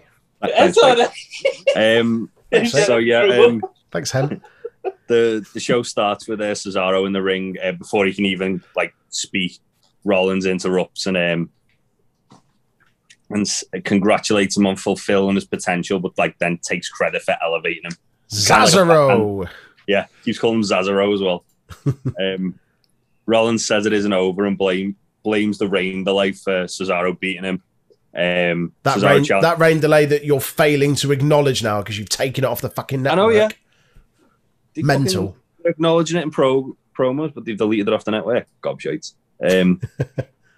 So, yes, Cesaro challenges Seth to a match. And as Rollins is coming down the ring, Jey Uso comes out, says that he wants Cesaro, and Seth and Jey like circle the ring. Brian then comes out because why not? Yeah, Brian comes out and Pat on commentary goes, "What's this about?" Yeah. Hey, what is this? What is this? That's fucking brilliant. I love him. He's the best. Yeah, Brian comes to the ring, gets in the, like, evens the odds, and then Seth and Jey try and leave, and Brian's like, well, you didn't come out for the reasons you said you did. Cesaro came out because he wants a Universal title match. You two say you came out to wrestle Cesaro, but now you're walking away. And then basically Brian says that Cesaro deserves the Universal title match, and he outworked everybody. I'm sure someone else is using that in wrestling, aren't they? What's that? Outworking everyone. Oh, Mr. Cage. Mr. Captain Cage. Charisma. Oh, Iran's favourite wrestler. Didn't even get me started. On what? Whoa, what have I missed? Oh, go listen to AEW Go listen to if you want to know. AEW podcasts whenever Christian actually has a match, and Aaron gets saltier than a fucking bit of bacon, don't you, mate? Brian called pork scratching. Brian calls them all out, and then Roman comes out, and Brian says Brian and Cesaro are losers, and then pretty much just walks away, and then Seth and Jey then make the way to the ring. It's like Roman just basically made the match all of a sudden. What? Right. What is this? Raw? What is this? A 15, 16-minute promo to start, to just set up a tag match. They do that at the start of most SmackDowns, to be fair, just not to set up a tag match. Yeah, normally it's just Roman just chatting. Yeah, I don't mind that. This was just pish for 15 minutes. Like, the match was great, and we'll get onto that in a minute. But this is an awful lot of talking to just be like, oh, we're going to have a tag match. Yeah. Could you not just announce that last week or just right at the top of the show? It's a lot of waffle. Yeah, they could have even done it to set up the tag match for later in the night, not just immediately. Yeah, so exactly. It was a bit weird timing wise, but anyway, let's get on to the match because that was actually brilliant. Yes, yes, it was. Just before you go properly into the match starts, right? And Seth's outside running about the ring, and he jumps to commentary and goes, "No one told me I had a match tonight." As he's in full gear. You're in full gear, mate. You were definitely expecting a match. Don't talk nonsense. You definitely knew. Didn't lie to me. Knew. Don't bullshit me, Seth. I love the way Pat goes, "Well, you're in one now, mate." Deal with it. You're in one now, bud. And then Rollins turned around and went, Hey, I'm just telling you, you're in a match. That's so entertaining. Before the bell starts, they all brawl. Faces end up isolating Uso for a bit, do a couple of double team bits on him, keep knocking Rollins off the apron, and then Rollins does tag in, takes control of Cesaro, and then the heels have control of him for quite a while. Rollins goes up top for a crossbody. Cesaro catches him and reverses into a backbreaker, which looked really impressive. Yeah. Brian hot tags in after Brian has got his offense off. Rollins hits a buckle bomb, and then Uso hits a splash. Then Cesaro breaks it up. The heels hit a double suplex on Cesaro on the outside, and it's just pretty much them working over Brian for the next part of the match. Mm-hmm. Cesaro gets a hot tag in, upcuts Uso. It's an awesome looking discus clothesline. Yes, boy. Uso reverses the neutralizer. Cesaro lands on his feet, hits a big pop-up uppercut. He goes for the swing. Rollins rolls him up. He goes for the swing on Rollins, I should have said. Yeah. Rollins rolls him up. Then he goes for a sharpshooter, and Uso breaks it up. And Rollins just kind of walks out as Uso's looking on. Cesaro hits the superplex in from the apron, and then Bryan hits the run knee to pick up the win. This match went way longer than I thought it was, but not in a bad way. Yeah, like 15, 20 minutes. Yeah. It was good, but though. it was really good. Really fast paced, really entertaining match. Yeah. After the match, Bryan calls Roman out. Uso tries to attack him, and Cesaro just swings him. Many times. as Bryan's putting a promo saying, I mean, he's just going to swing him. Like, oh my God, are you going to let him swing him that many times? Yeah, that's your cousin. He saves you all the time. Are you going to save him? And then Cesaro uppercuts Uso, and then Bryan says Roman's afraid of Cesaro and gets Cesaro to swing Jay again, which Cesaro does. And then Bryan basically just says Roman can't win without any help from anyone. Yeah. We then go backstage. Oh. No, it's just that the segment beforehand that introduced the match and then that match were pretty much the first 40 minutes of the show was just centered around that. It's mad. There was, again, we were saying there was a skeleton crew on Raw, there was a skeleton crew on SmackDown as well. But the difference being is the way they used it on SmackDown compared to the way they used it on Raw. Yeah. Like, SmackDown's really good at having like self-contained stories within the show that will then further the bigger stories. So like they had the whole thing with Bryan rallying for Cesaro to get a title shot on this one. KO and Apollo stuff as well, which we'll get to shortly. And it's just a really clever way of like utilizing the time they've got to like lengthen the story within the show and then lengthen the story after, where as opposed to Raw where they're just like, oh yeah, we've got this match, we'll put this on again. They're just treading water on Raw. Raw, it's like they're just throwing shit at a wall and hoping it sticks, whereas SmackDown, they have like a self-contained story to get to the next part of the story. So yeah, we got Pierce and Sonya discussing Roman, Apollo and his Commander Aziz. I love how much Apollo's going like full 80s foreign heel now. So good. It's hilarious. Like the accent, I'm still not okay with the accent. It's still a bit kind of like, should you be doing that? But when this is almost comical now, like you say, like an 80s bad guy, and it's just really funny. He's literally on the verge of becoming like a cross of Eddie Murphy and Coming to America and the baddie from Lethal Weapon 2. I'm just waiting for him to go, I've got diplomatic immunity. That's all I want. He comes in, he's angry, he's got to defend his Intercontinental title. He's like, I'd be Biggie. And then Pierce is like, oh, well, you're against Kevin Owens tonight. And Jey Uso's approached by Kayla, says he feels sick from being spun, and Cesaro's about to get put down. And we go to another Nia versus Tamina match.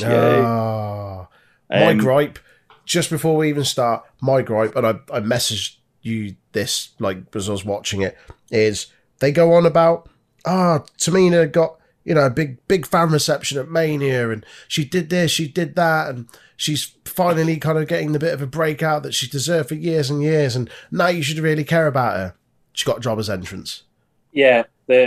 If you're telling me I'm meant to care about her, make me care about her. The one note I got was from commentary from this, where 4 women's matches at Mania, and everyone was talking about Jackson Baszler versus Natalya and Tamina. They definitely weren't. They definitely weren't. They absolutely weren't. Why do people lie? They're changing their own fucking narrative again, aren't they? To suit them. First time for everything. Yeah.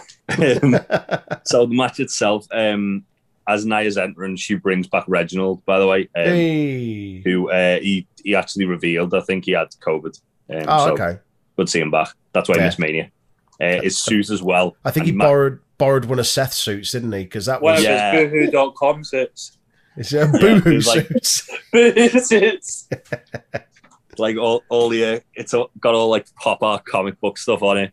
Yeah. And the shoes matched the suit as well. Oh, mate. Which was even stuff. You see, every time Seth came out in a suit over the past couple of weeks, I kept getting a Facebook ad from boohoo.com. I did for the fire suit, the flame suit. And it had the exact same suit. There was a flame suit, the purple and white one. Yeah. Like, they kept coming. I think last week it had that black and white one as well. Did you buy any? No, but they're all like, come they're all on. like what? They're only like what, 22 quid or something. Why don't you get one, mate? I've seen the state of your wardrobe. That wouldn't look out of sorts. Whoa! I was going to say some of the atrocities to fashion that you wear when doing a podcast. Gonna give Breezango a shout. It's an issue of a fucking Don't worry. crimes against fashion ticket. I bought one of those fashion finds for Halloween when I'm dressed as Tyler Breeze. So yeah, into the match anyway. And Nia controls Tamina early on. Tamina hits a Thez press, goes for a slam. Shayna kind of grabs Nia's foot to save her, and Tamina as like Tamina's like trying to slam her, Nia's not getting moved. Tamina then like kind of fights Nia to the outside, slams Nia into the barricade and like screaming at Shayna. Keeps like banging her head against it. Tamina then kicks Shayna, and Shayna gets knocked down, and then for some reason gets in Reginald's face.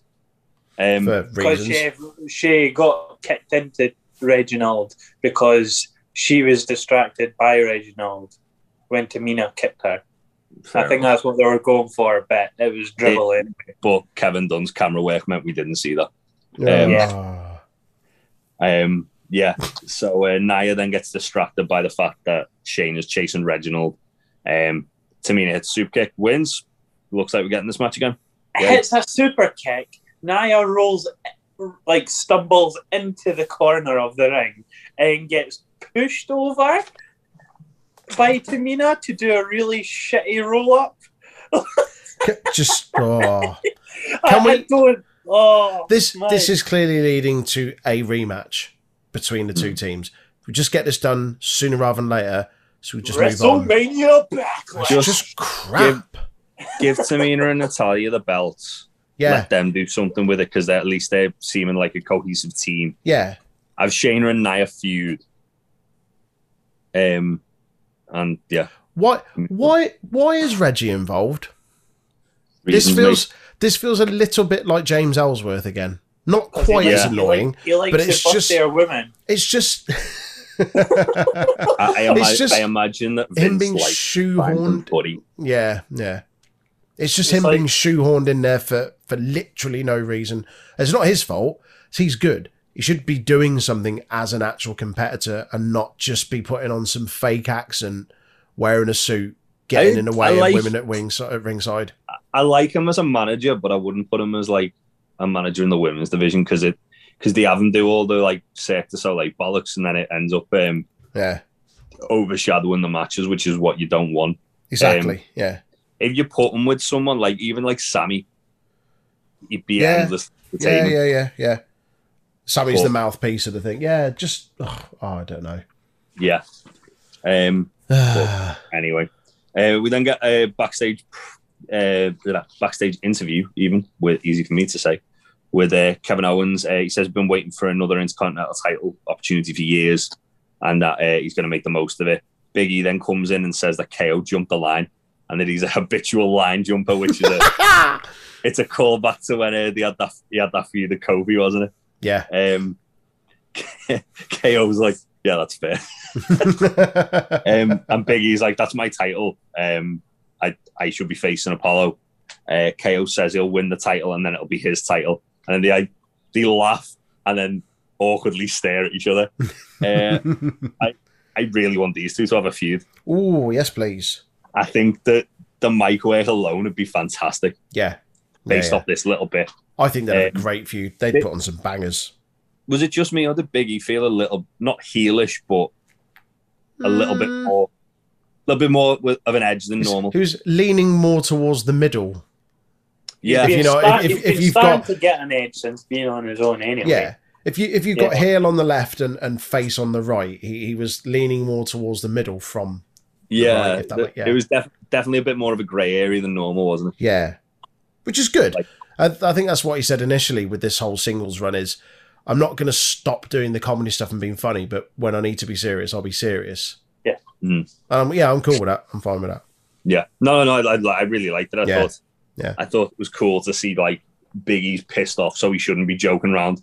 Yeah, but obviously, like the uneasy distrusting bit with Kevin Owens was pretty cool as well. Everyone distrusts KO, and for good reason.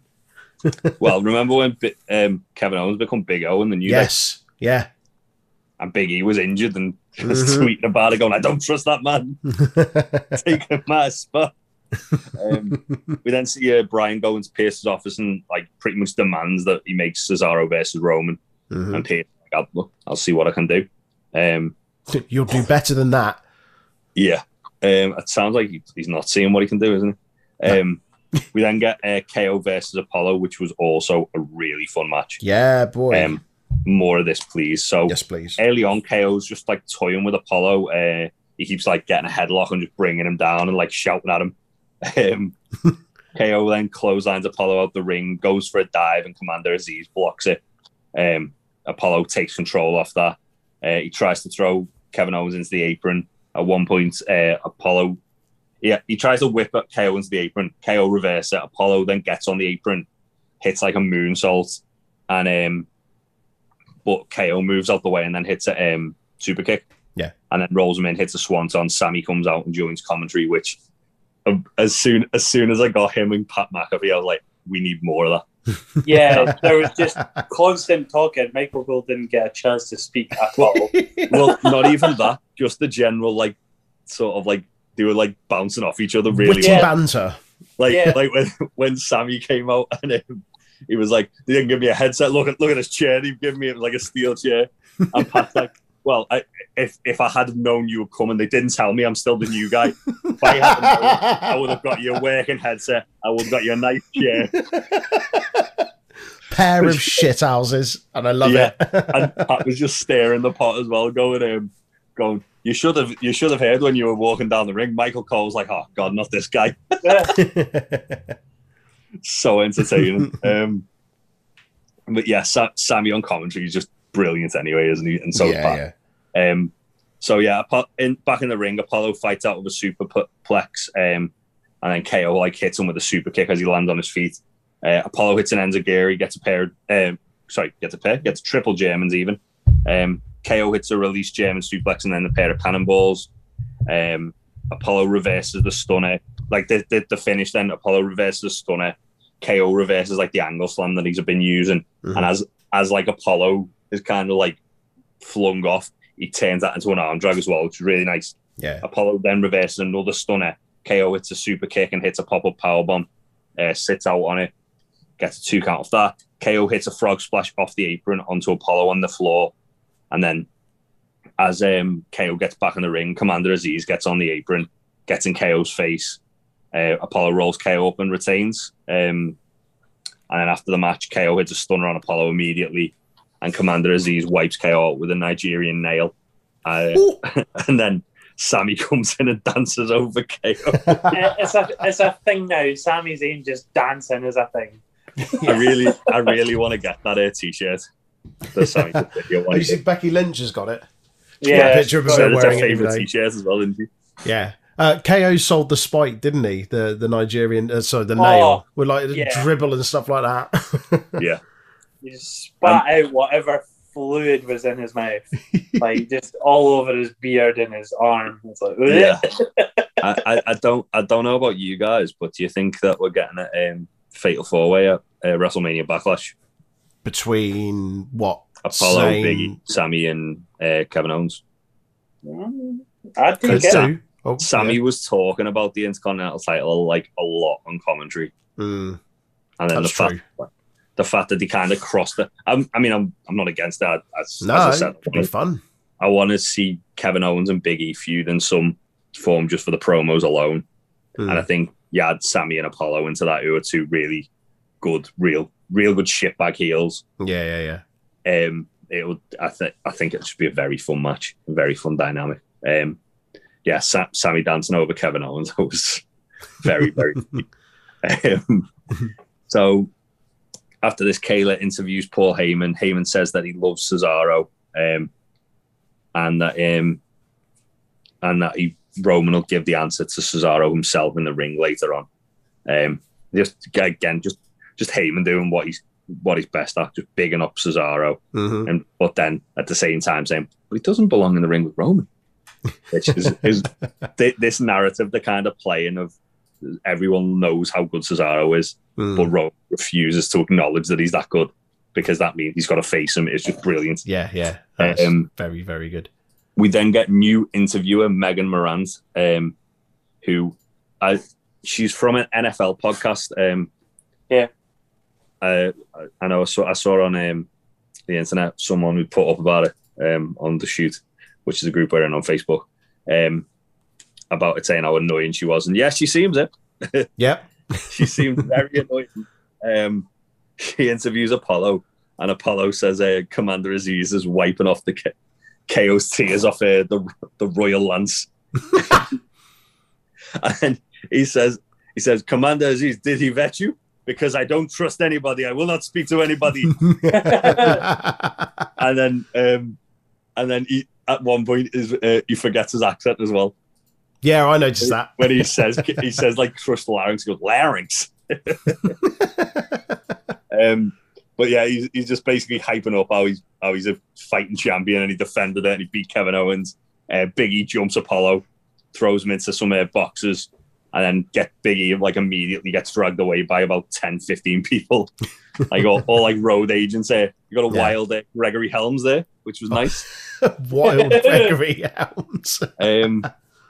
And yeah, as like Big E's getting dragged away, Commander Aziz comes out like an angry dad to see what the commotion is. And just looks down at Apollo like, oh shit. Just goes checked on him and then stands up and looks like he's going to go Big E hunting next week. Which, yeah, again, I really like this sort of contained story. Yeah. With all of them. I know it's weird. I know I was saying about on Raw how I wasn't happy with like them sort of continuing stuff from WrestleMania, but I'm quite happy with the Big E and Apollo stuff purely for the fact that Big E's basically just out to get his title back. Yeah, and got like the new added factor of Commander Aziz, which it's already very entertaining for him so far. Definitely. Speaking of very entertaining, yeah. Why didn't this happen last week? I know. The fucking SmackDown after Mania where you have Hang on, Aaron. Why are you pulling that face? Put him in the waiting room. I want to talk about this uninterrupted. I won't say anything. Make him understand. Go on. So yeah, we get the return of Aleister Black. Yeah. I thought the way this was shot was really cool. It gave me kind of Tian Sha vibes. I was just going to say, the animation looked like it was done by the same people who did the Tian Sha one.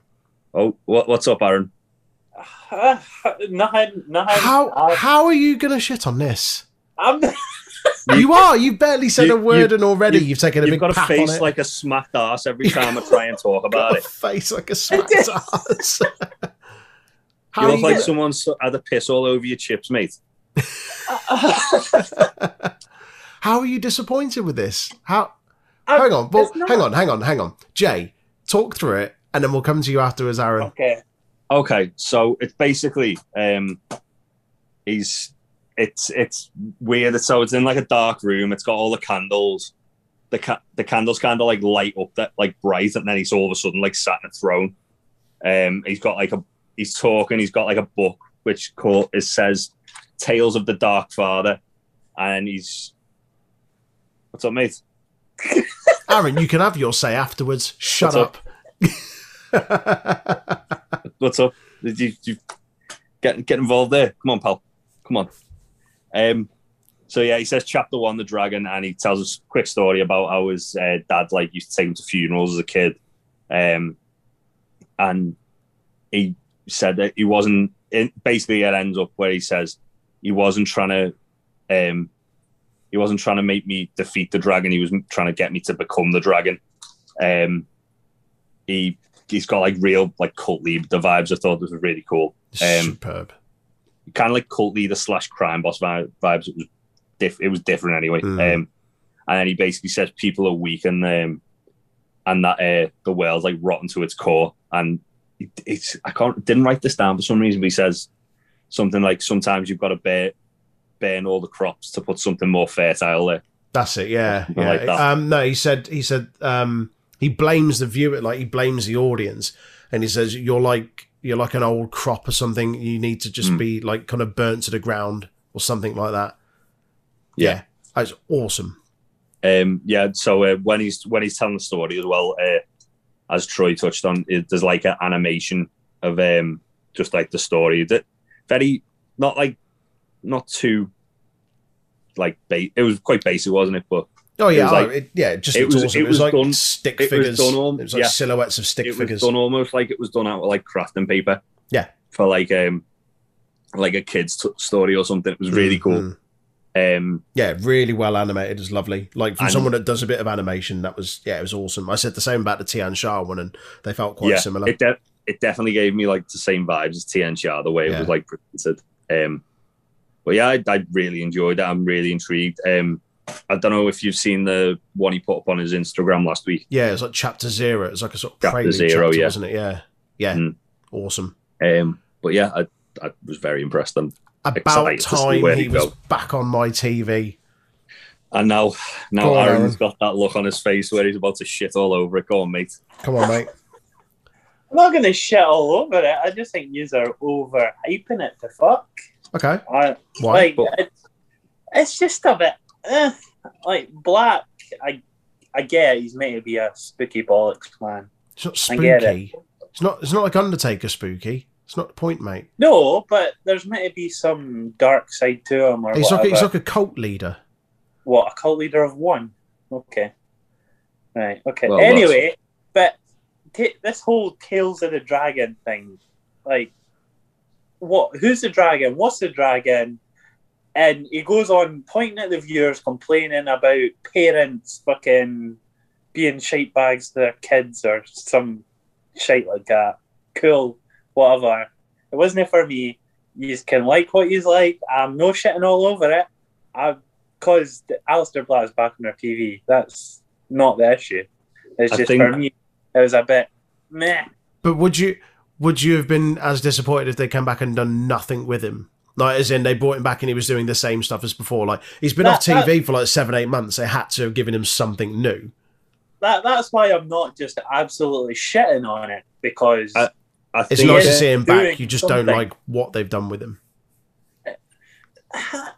It's hard to describe. It's just like, I think as well, he's covered in tattoos. He's got a dark side to him. We're just going to give him this book in a dark room, and we're going to just make him. I don't know. Like, obviously we're going to get more. This is the first time we've had him back. I'm going to wait till I see more until I properly judge him. Is this going to be like, I feel like I'm already intrigued, like, I like this, I'm already intrigued. Yeah. Do you think this is going to be like one of those things where, do you remember like the Firefly Funhouse debuted and you were like, the fuck is this? And then you grew to love it. And when the Tian Sha like first vignette came out, you were like, what's this? And then after a couple of weeks, you were like, I want to see more of it. Yeah, I'm not shitting on it. I need to give it more time. You're not invested just yet, but given us a bit more time, you might. Yeah. That's fair enough. I'm not shitting absolute on it. I'm just a bit, Okay. You want to see where it goes first? Yeah. Okay. Pretty much. Fair enough. You're still getting in the waiting room. That made joke. Yeah, I mean, it's definitely it does feel kind of like a diversion from his character. I don't know if either of you have seen the film Eastern Promises. Yeah. It gave me that kind of a vibe. Massively. Man. It's basically about Russian gangsters, Aaron. Okay. It had that kind of sort of vibe to it. And yeah, I'm intrigued. I'm happy to see him back. And if this means we're getting a push for Aleister Black, I'm here for it. Yeah. We then get the downfall of the show, in my opinion, was started here, where it was the Dirty Dogs randomly talking about the Mysterios and Alpha Academy, and then no, Caleb Braxton's specific question was, well, yeah, who you got to win this? No, was but they the came into question. the interview like they were going to be talking about something completely different, is what I mean. That's why it was random. I know she asked the question, but it was random in the sense, why is that the topic of discussion? And yeah, Dolph says Alpha's going to win because amateur wrestling. Street Profits come in and say they're next in line, and then we get a stare down. Bailey then splits them up. They all kind of go off on the different ways, and then she just drops in that she's going to be facing Bianca at WrestleMania Backlash. As you do. Calls Bianca ungrateful for not like thanking her for all the help she gave her like on the way to WrestleMania from when they had that little feud. And then Montez is just kind of milling about on his phone. Yeah. And she's like, "Oh, tell Bianca what I said." And then he's got Bianca on speakerphone, and Bianca's like, "Oh, I'll be right there." I'm not entirely sure why he had her on speakerphone when clearly she was already in the building. Yeah. Like within seconds away.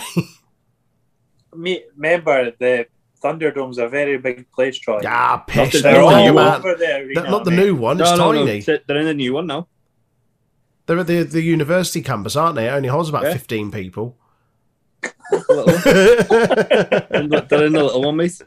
Get around there in 5 minutes, pal. If that.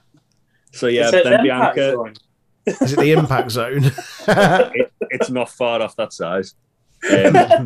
Bianca then shows up, asks Bailey to say what she said to her face. Bailey says, starts backtracking, going, "Oh, be an honor to wrestle you at Mania Backlash, blah, blah, blah." And Bianca's like, "Oh, well, I didn't expect her to say that." And then Bailey comes in and just laughs in her face and walks off. It made Bailey look like a right mug. It did a bit, didn't it? Yeah, it just didn't work out for Belair there. That's all right, though, because she's going to make her understand. Yeah, I mean, she'll have a good match with Bailey. She needs to get a win back against Bailey as well, because other than eliminating Bailey in the Rumble, she hasn't got that yet, really. No. We then go to the Mysterios versus the Alpha Academy. This match was a bit meh. So Otis hits power moves on Dominic early on, flattens both Mysterios at ringside, and then most of the match is the Alpha Academy working over Dominic. There was a really cool spot where Gable hit it was kind of like the rolling Germans, but it was with belly to bellies. Yeah. Where he hit one and then he'd step over and get up and hit another, and then he goes for a German. Dominic kind of flips out of it, tags in Ray. Ray hits a couple of Hurricane Ranas on Gable. Gable goes to try and hit a top rope gutbuster, and Ray reverses that into a top rope Hurricane Rana. Dominic then hits a sliding sunset bomb on the outside, and Pat on commentary goes, "Wait, was that a sliding sunset flip powerbomb?" And Michael Cole goes, yes, it was. He goes, Yes, it was. Yeah. That was fantastic. Just carrying fucking it on. awesome. I really enjoyed that. Yeah, I love that. He's such a breath of fresh air. I know I keep gushing about him, but he's fucking excellent. Dom then throws Otis into he goes to dive on Otis. Otis catches him. Dom gets out, pushes Otis into the table. I think it was meant to be over, but Otis just kind of bounced off it. Ray then hits a 619 and a frog splash on Gable to get the win. That happened. Just give the Mysterios the belts. That's what it's leading to, isn't it? Father and son tag team champions. He should have done it at Mania with fans, though. I think now they're probably going to drag it out until SummerSlam with fans, and we're going to get this whole feud. I mean, if they do it in front of fans, I think it'd be nice. But like you said, they should have done it at Mania, because there's only so long you can eat this out for. SummerSlam's 3-4 months away? August, yeah. Yeah, I don't think I can watch another few months of this continued. Well, Troy, mate, you're getting it there. You like it or no? All right. I mean, yeah, they look at Hurt Business versus Street Profits last year. They dragged that out for fucking a month. Christ, yeah. So they'll probably do the same with this. Then this takes us to the final segment where Cesaro and Brian both come to the ring. Cesaro. They come to... they call out Roman for his answer. Roman and Jay and Hickman all come out. Roman says that Cesaro doesn't deserve it, and he'll never deserve it. So his answer is no. And he says that Cesaro's not on his level. And then he turns his attention to Brian. He says, "I make the challenges. And I want to face you one more time next week." And Cesaro's going to Brian, "Just take it. You have to take this." And Brian's like, as he's about to accept, Roman says, one more thing. When you lose, I don't like you. I've never liked you. And I don't want to see your face around here anymore. So when you lose, you have to leave SmackDown. Oh, Brian then accepts. And we've Wow. got Roman in a loser leaves. Well, if Brian loses, he leaves SmackDown. so Brian's going to Raw then. I hated this, and Really? not because WWE, because of fucking dirt sheets. Why? Because it came out this week. You guys do the news. You should know about this. Yeah, but his Yeah, contract's up. Yeah, it's In the summer. coming His up. contract's up in September. September. It is, Oh, was it right, September? I okay. thought it was the summer. Is it September? Yep. I know it's something with S. Just because obviously he's not winning, so he's either just going to Raw or just going to kill his time off in his contract. Go to NXT. Do some cool matches there. Yeah, man. Oh, He's mentioned as well like that he'd like to do some stuff in NXT UK, so he might even he might just like for the last like part of his contract, just kind of like just roam between brands. just show up wherever between on brands and be like a free agent, like Cena did Dear- a couple of years ago. Yeah. Dear Daniel Bryan, make a list of who you want to fight in WWE, go to the brand they're on, fight them, and tick them off your list. Yeah. Yeah, Yeah. that'd be That- very cool. That can be his fight, like his last story, like the list of Brian, and it's just Yeah. him with like a shit list of wrestlers that he needs to take out before he retires. That Yeah. being said, there is like one person I want to, well, two people actually on SmackDown that I really want to see Brian face, which I don't think we've definitely got a bit with one of them, but I don't think the other they've touched at all. Which is three, in fact, which is Gable, Nakamura, and Aleister Black. Oh yeah, bloody hell. Like Yeah, I'd all love to three of see them. those three matches are matches I'd love to see. Yeah. And they've not really got that yet. No. But That'd be yeah, cool. it's set up that obviously, as Aaron's just touched on, Brian's contract is running down due up in September, I believe, based on when he re-signed his last deal. Yeah. And yeah, it's definitely an interesting story. Next week's SmackDown should be very good. Oh, for sure. They announced Big E vs Apollo as well, didn't they? Mm-hmm. Yeah. Yeah. So yeah, couple of good matches there. Mhm. Very surprising that they'd announce matches a week ahead of time. WWE don't normally do that. They usually fucking announce them an hour before the show starts. But yeah, that was SmackDown. What were your highs and lows, guys? My high was the return of Aleister Black. It was an awesome, it was great to have him back. I thought the segment was really cool. I love the animation. I really like where they were going with it. The presentation was superb.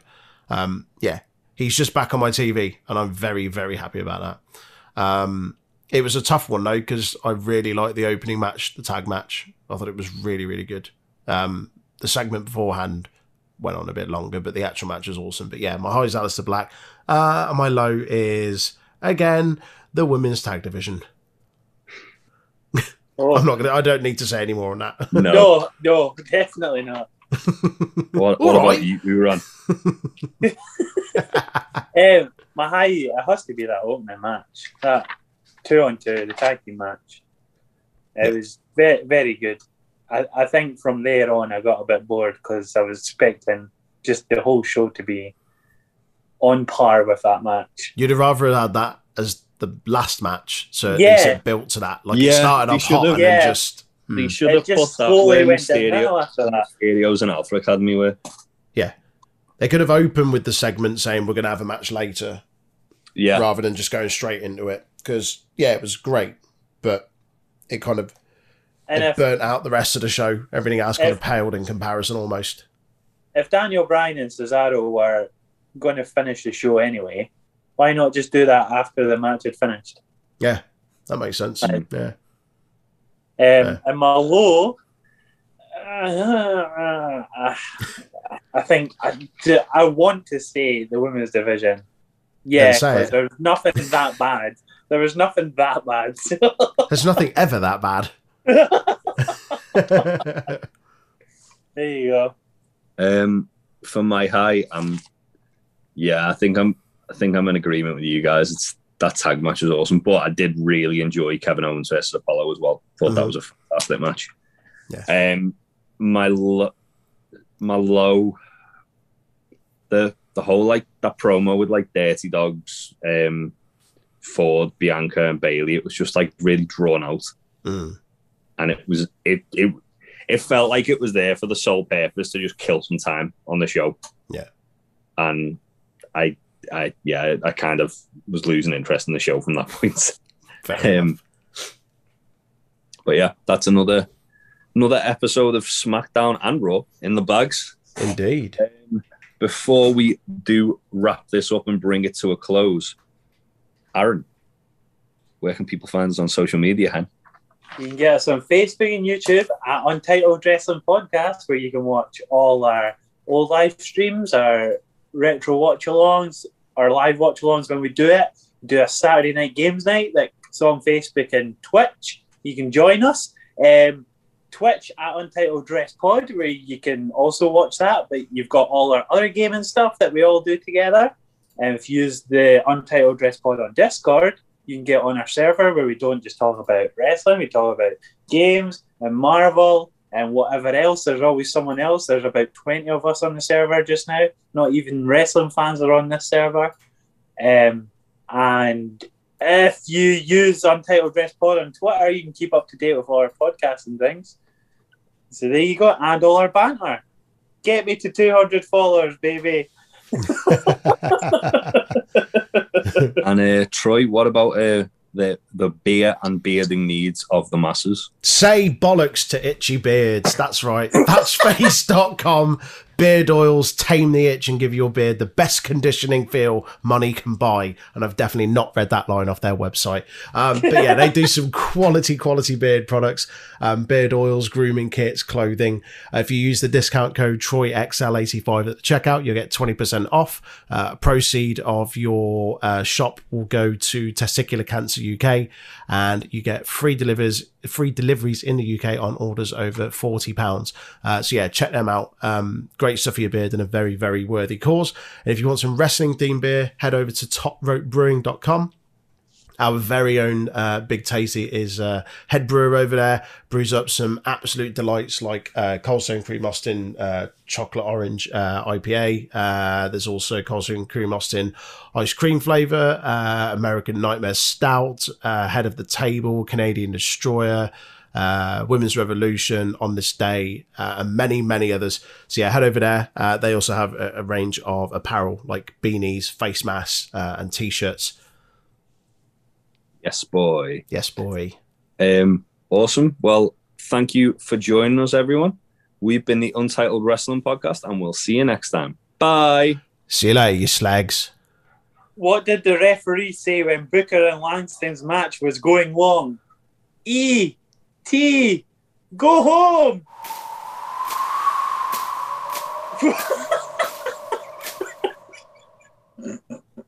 Put him in the waiting room. You must love this podcast housing, the Untitled Wrestling Podcast housing.